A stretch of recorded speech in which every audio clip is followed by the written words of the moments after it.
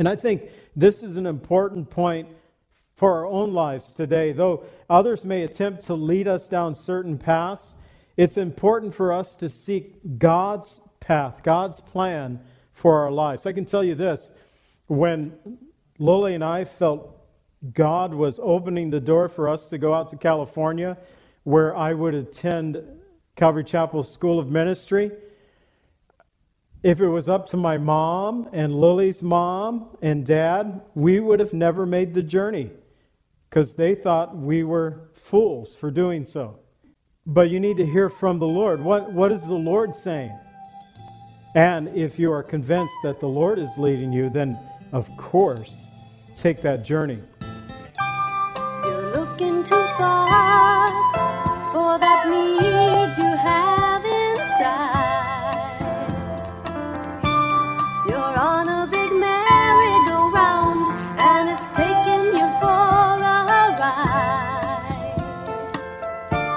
You've got to let go and let God.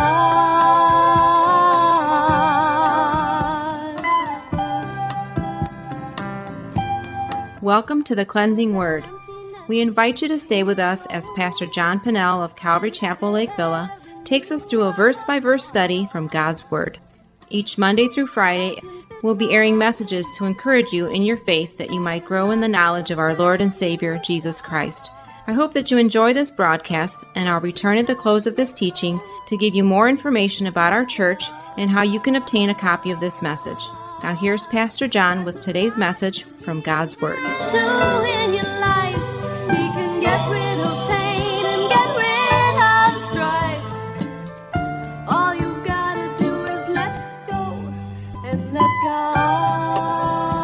Tonight we are looking at Genesis 46 and 47 from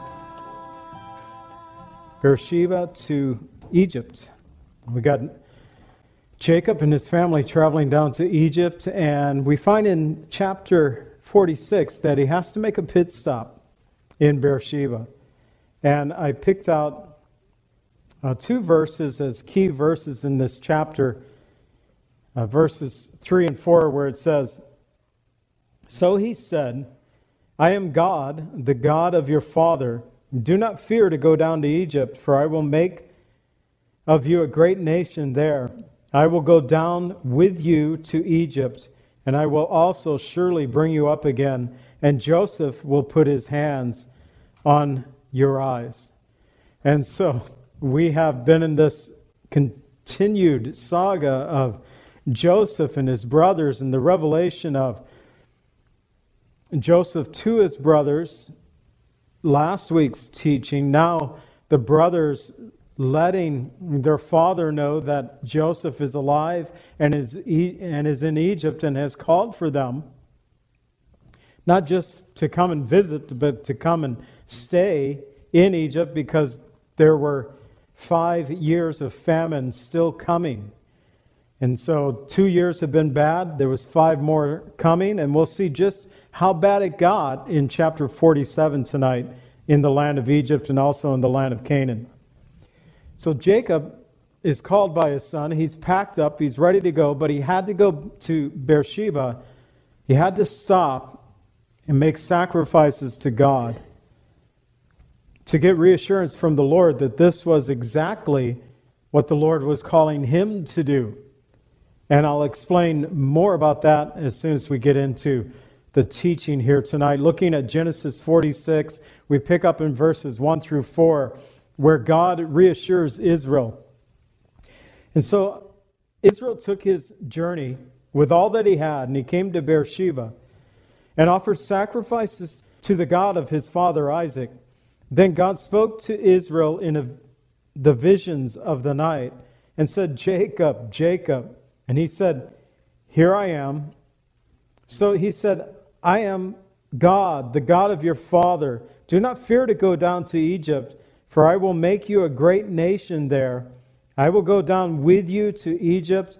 I will also surely bring you up again, and Joseph will put his hands on your eyes." So before Israel, Jacob, could take the trip to Egypt, he needed to stop in Beersheba. He had to offer sacrifices to God. He had to seek the Lord's will for his life. And Beersheba was a significant place for Israel because this was where he had stopped when he was fleeing from his brother Esau many years before and spent the night there at Beersheba. That God promised Jacob the promise of Abraham and that of Isaac, saying to him in Genesis 28:13 through 15, I am the Lord God of Abraham, your father, and the God of Isaac. On the land in which you lie, I give to you and your descendants. Also your descendants shall be as the dust of the earth. You shall spread abroad to the west and to the east, to the north and to the south. And in you and in your seed, all the families of the earth shall be blessed. So there a direct passing on of the promise that God gave to Abraham in Genesis 12:3, where God said to Abraham, in your seed, all the families of the earth shall be blessed. Speaking of the Messiah that would come from the Abrahamic line. And then he goes on to say, behold, I am with you. I will keep you wherever you go. I will bring you back to this land, for I will not leave you until I have done what I have spoken to you. So once before, Jacob had been at this spot, a place where God had spoken to him and had promised that he would bring him back to the land. Once again, God speaks to him in Beersheba and promises to bring his people back to the land, but blesses him to go to Egypt. And perhaps he wanted to seek God's will as whether he should go down to Egypt or not. Remember that Abraham, during the famine, went to Egypt. While he was there in Egypt, he lied about Sarah, saying that she's not my wife, she's really my sister. It was a half-truth for Abraham, but it was still a full lie. Sarah picked up the handmaid Hagar, who she would later give to Abraham as a wife, who would bear him Ishmael, the son of his flesh. So although Abraham had went to Egypt and God blessed him during that time, he actually picked up baggage from Egypt, like Lot, when he separated to dwell in Sodom. He did so because Sodom reminded him of Egypt. If he had never been to Egypt, it would have never reminded him of Egypt. But Genesis 13:10 tells us Lot lifted up his eyes and saw the plain of Jordan, how it was well watered everywhere before the Lord destroyed Sodom and Gomorrah, like the garden of the Lord, like the land of Egypt, as you go toward Zoar. And so Abraham spent time in Egypt, and although God blessed him through the process, in the process, he proved himself to be a liar at that time, and picked up Hagar, the handmaid, who would give him a son of his flesh, Ishmael, and he carried baggage. Lot, his nephew, would want to go to Sodom and Gomorrah because it reminded him of Egypt. And though God sustained Abraham while he was in Egypt, it left him with undesirable baggage. Furthermore, Jacob's father, Isaac, was warned by God not to go to Egypt during a famine. God said, stay in the land and I will bless you. And it was during a famine that God said to Isaac, stay and I will bless you. And the Lord that year blessed him 100-fold for his obedience to stay in the promised land. And although Joseph was sure that God had opened the door for his father, for their family to dwell there in Egypt, Israel needed to hear it from the Lord.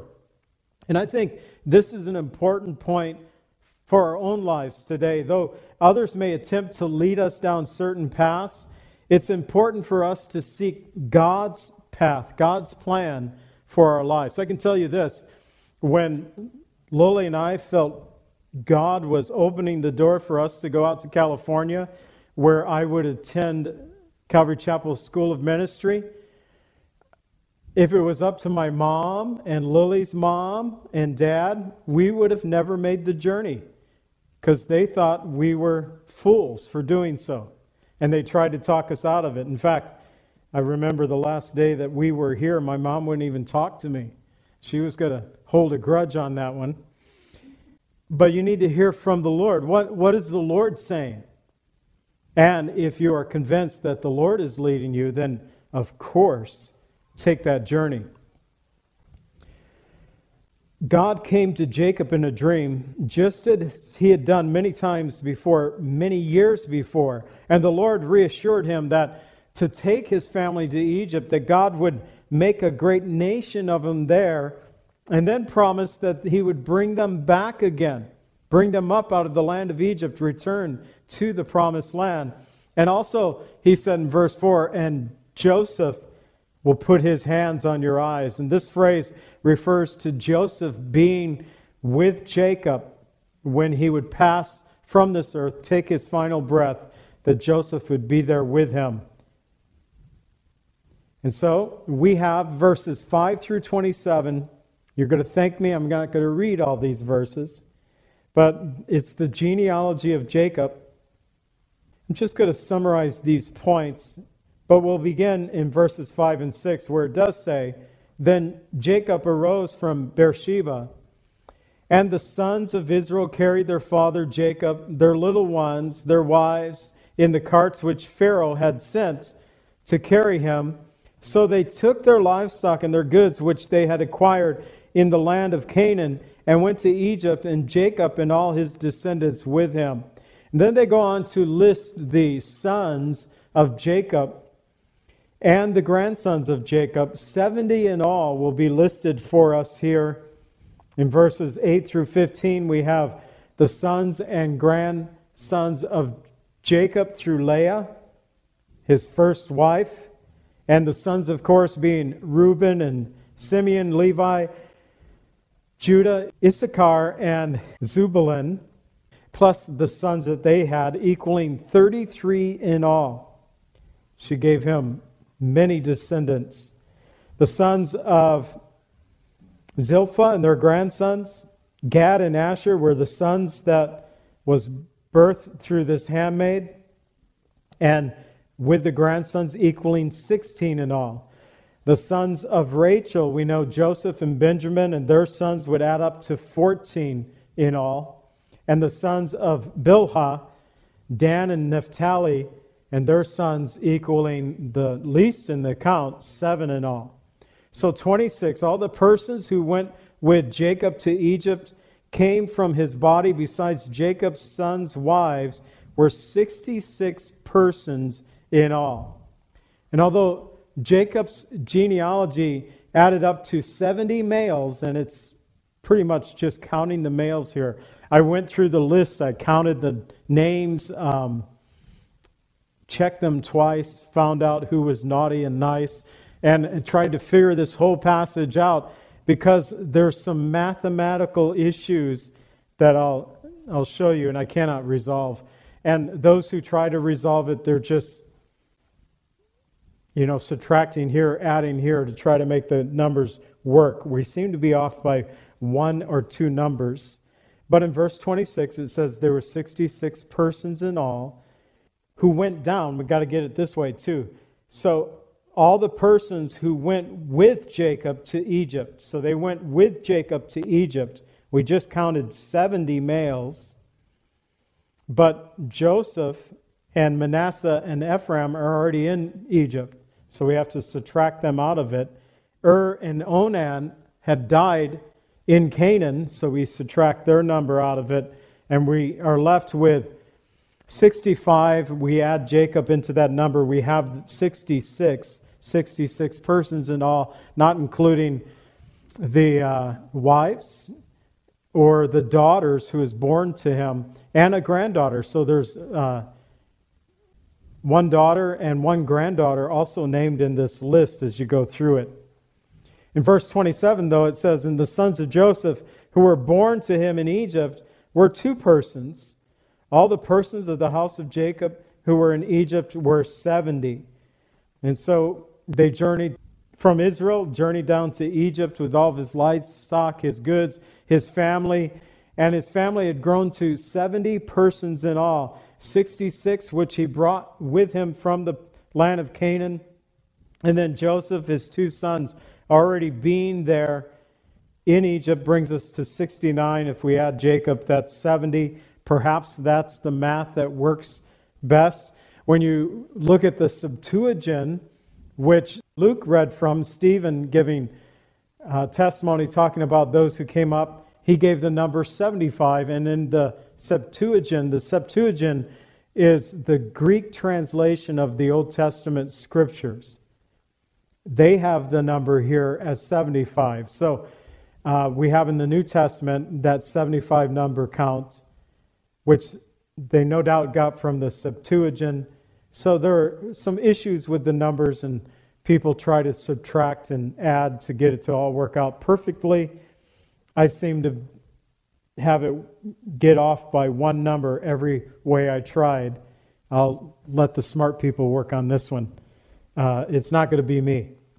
So while Jacob's genealogy, though, is the primary focus upon the male descendants, Dinah, his daughter, is named, and Sarah, a granddaughter, is named as well, which is kind of unique to have the women named here in Scripture at this point and juncture, but they were named.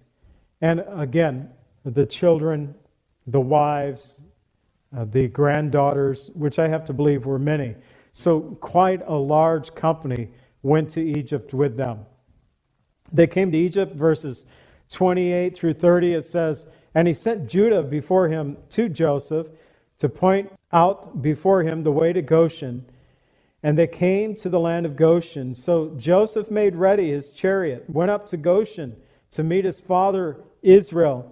And he presented himself to him, fell on his neck, wept on his neck a good while. It had been at least 22 plus years since they had seen one another. So I would imagine, they wept for a good while. And Israel said to Joseph, 'Now let me die, since I've seen your face, because you are still alive.' For 22 years, Jacob had thought that Joseph had been torn by a wild beast. He had no idea what had actually happened to his son. I wonder how that story was relayed to Jacob. What do you mean he's alive? Well, Dad, see, it goes like this. You know, back 22 years ago when you gave him the coat of many colors and how we hated him so much? Well, we decided we'd kill him, but we didn't kill him. We threw him in a pit, sold him as a slave. I imagine that made some difficult holiday meals over this subject. Yet, by this point, Joseph had already reassured his brothers that what they did, though, they did it with evil intent. God had sent him there to save many people alive. And still, we will discover in Genesis chapter 50, verse 20, that the brothers, 17 years later from this point, would still be worried that Joseph would want retribution against them. We'll learn about that in chapter 50, as I said. For Israel, not only did he weep with Joseph for a good while, he said, "Now let me die since I've seen your face," but he would actually live another 17 years in the land of Egypt, as we'll see in chapter 47. So it was, verses 31 through 34, "Then Joseph said to his brothers and to his father's household, 'I will go up and tell Pharaoh and say to him, my brothers and those of my father's house who are in the land of Canaan have come to me. And the men are shepherds, for their occupation has been to feed livestock, and they have brought their flocks and their herds and all that they have. So it will be when Pharaoh calls you and says, what is your occupation? That you say, your servant's occupation has been with livestock from our youth, even till now, both we and also our fathers, that you may dwell in the land of Goshen, for every shepherd is an abomination to the Egyptians.'" Remember back when we studied last week where Joseph had lunch with his brothers, and it specifically tells us that the brothers all sat together at one table. The Egyptians sat in another group, and Joseph sat by himself.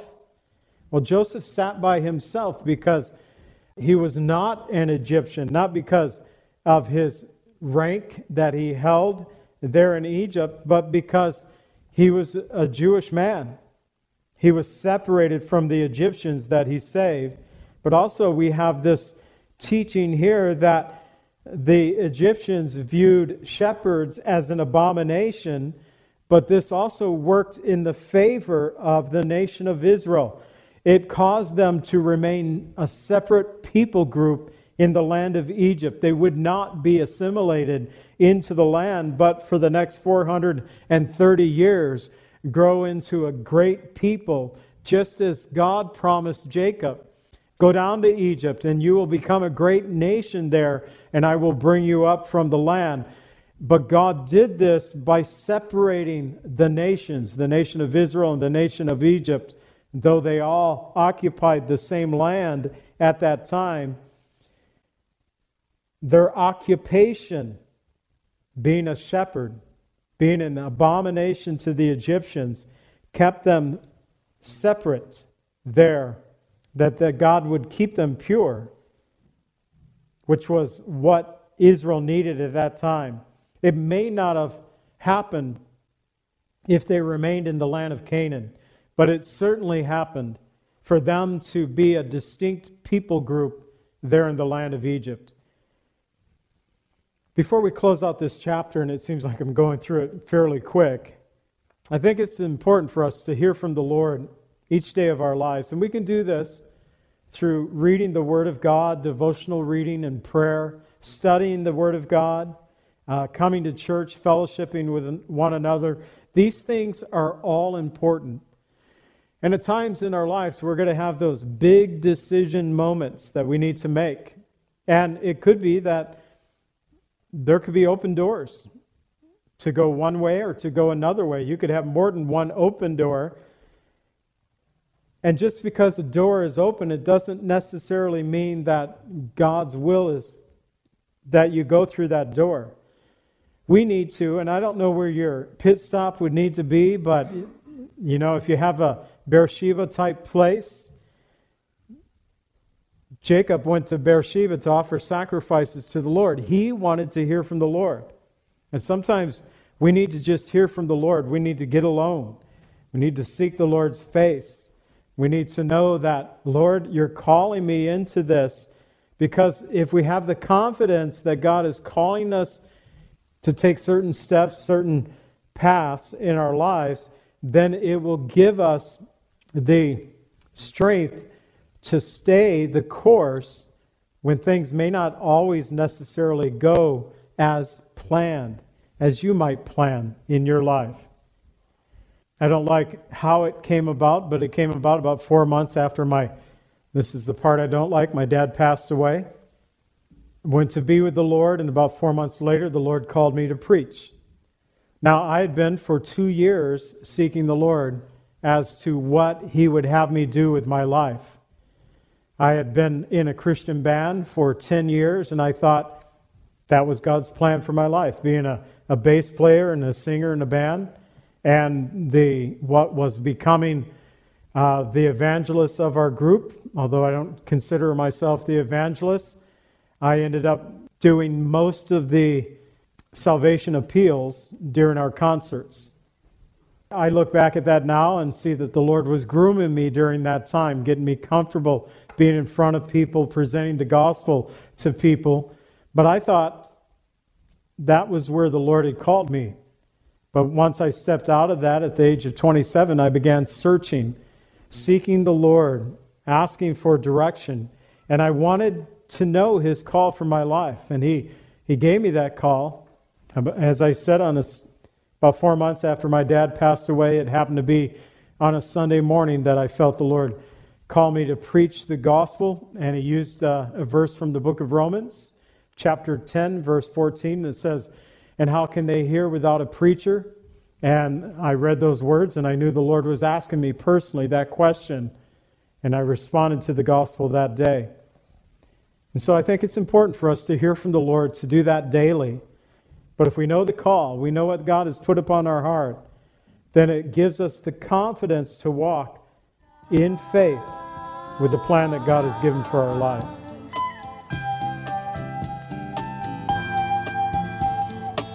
Calvary Chapel is a fellowship of believers in the Lordship of Jesus Christ.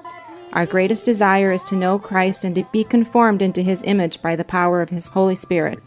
If you would like more information about Calvary Chapel, or if you would like a copy of today's message, please contact us at 847-265-0646.